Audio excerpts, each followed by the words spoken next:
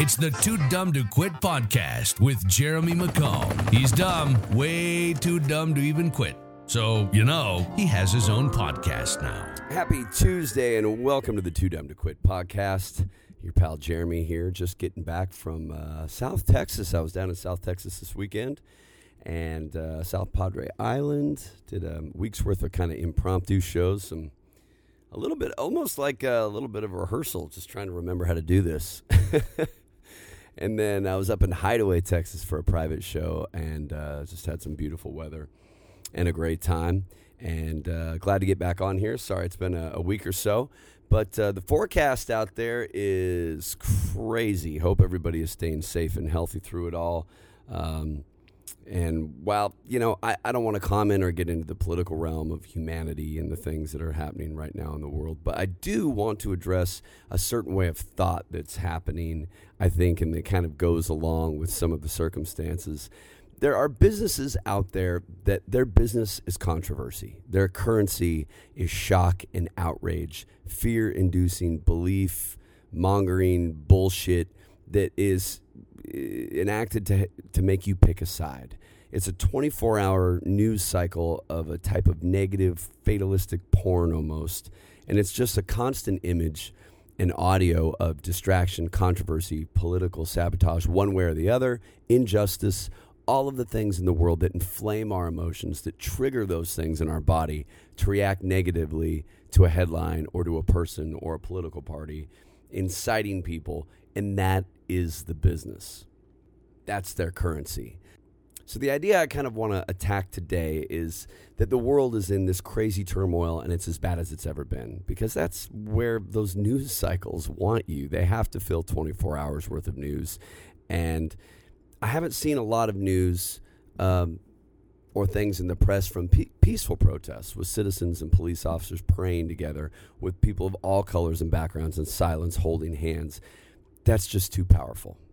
And that's my focus kind of on today's podcast.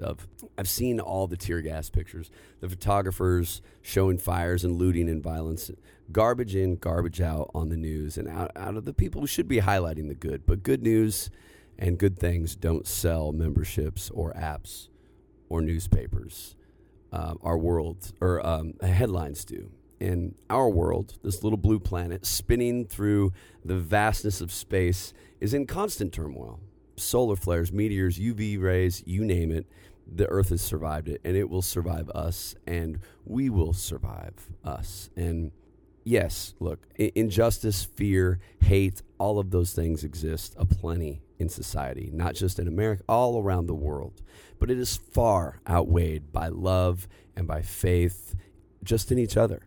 Look at how we come together and help when tornadoes destroy parts of towns, when hurricanes erase cities, earthquakes bury metropolitans in rubble and people. We come together. We get back to fucking work, and we will after all of this. And this is a tough time. This is reality, but it's not America. It's not the people I see every day on the road in cities in every corner of this country. People are good, people are happy, people are positive, and you have to spread the good. You have to be the good and continue to teach our children that doing the right thing is the only thing. And I talk a lot about Stoicism and Marcus Aurelius, and I'm going to go back to that on this, because Marcus had a great quote in his book Meditations that said, "Waste no more time arguing about what a good man should be one." And in times of turmoil and unrest, the ancient Stoics turned to finding meaning and opportunity in the madness, in the chaos. And there's opportunity in all misfortune and hardships to make ourselves better, to be a better version of ourselves for our family and for our children. And if I were to read you this headline, "A bloody war, racial unrest, and riots in the streets," you might assume that it's a headline from today's 24-hour news cycle. But it's actually from 1968. And it was the year that shattered a fragile consensus that had shaped the American society since the end of World War II. It was a year when assassinations ended, the last hope of a nonviolent civil rights movement, the creation of biracial political coalitions, The 1968 witnessed the coming of age of a baby boom generation that 76 million Americans were born between 1946 and 1964 who rebelled against tradition and all forms of conformity, and it forged, for better or worse, the world that we're living in today. And the 60s began with hope and optimism, and policymakers and intellectuals celebrating the dawn of a new age, and the fragile harmony quickly began to fray. Young Americans took to the streets to protest President Johnson's decision to escalate the war in Vietnam. African Americans had marched to end the Southern system of Jim Crow. Women fought against gender stereotypes that confined them to the roles of housewives. Hippies questioned the cultural assumptions that informed American life. And these political and cultural resentments simmering beneath the surface of American society exploded in 1968. And nearly every week was producing news of another big, earth-shattering, we're never going to be the same event. People believed it would never get better, but it did. People found opportunity in the chaos, in the madness, to bring change and inspire people to lead by example. And now that's what we're being caused to do again, to lead our children by example. Berating politicians, police, left or right-wing politics, etc. It's just teaching them that moving forward instead of finding the opportunity to teach, finding our own ability to learn and listen, to shout the good news, to be the good news for our communities, for our neighborhoods. And if everyone was doing that, together we can protect each other with friendship and love. And this is not easy, obviously, but teaching our children freedom of thought and to make decisions on their own.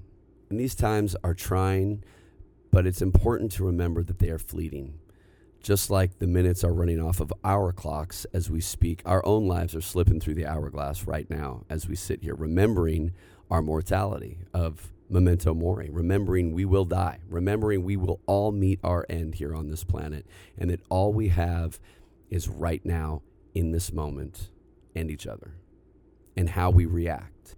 And I wanted to share something I do every night before I go to sleep. This is I learned this through the Stoic philosophy, and it's about the importance of making sure the books are balanced and checked every day on our own lives. So at night, as I lay down, I run through the events of the day and my reactions, and some of them I'm happy with how I reacted, and some of them I'm not happy with how I reacted. And sometimes I think, I could have handled that better, so I make a mental note. Do I owe somebody an apology? Yes? Okay, then I do it right then.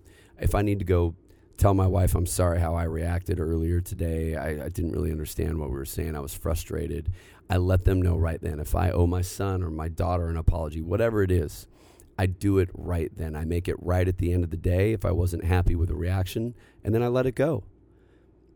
I don't dwell on the mistakes I made today. I do my best to make the mental note, to react better, to use more temperance and patience when I act out of haste. And then I remind myself I'm only here for a little bit, and really to focus on what truly matters. I forgive myself for my errors and I move on. That's something that I never did before. It was very hard for me to practice, but with practice and doing it, forgiving myself for the mistakes that I made and moving on.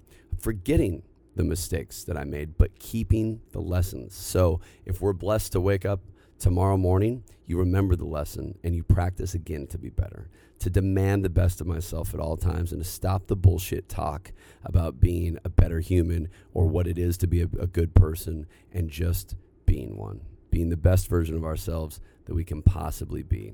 Action is what matters. Our reactions are what we can control. So focus on that. Balance the checkbook of your life every day and know that our end is certain, and live every day as if it's all we've got. Small changes in our mind make big changes in our lives. Remove the stress, remove the worry, and shout the good. So thanks for jumping on here with me today, guys. I'm super excited. I'm headed up to the Northwest later in the week, and I've got a special multiple podcasts coming up for you too. A lot of people have sent me messages about the 4 agreements that I did, so I've got one coming like that. It's going to be a either 3 or 4 part series, diving a little deeper and just finding things that we can use every day, like the 4 agreements. So if you're enjoying this, make sure you share it with your friends. Head over to my Instagram at 2Dumb2Quit. You can follow that one, or at Macomover on Instagram. make sure you check out jeremymccomb.com. I will be in Idaho, June 13th for the reopening of Nashville North up there in State Line, Idaho, which I'm really excited about. So should be a great show, should be a great time. And also very excited to be bringing you guys updating the podcast. We're working on stuff right now to get the video, to get the whole channel up, and the new website where you'll be able to stay up to date with all this stuff. We're going to have merch and swag and all that good stuff. So if you're enjoying it today, shout the good, spread it with a couple of your friends, and can't wait to see you guys out on the road very soon. Take care of yourselves and each other, and shout the good, people. Love y'all.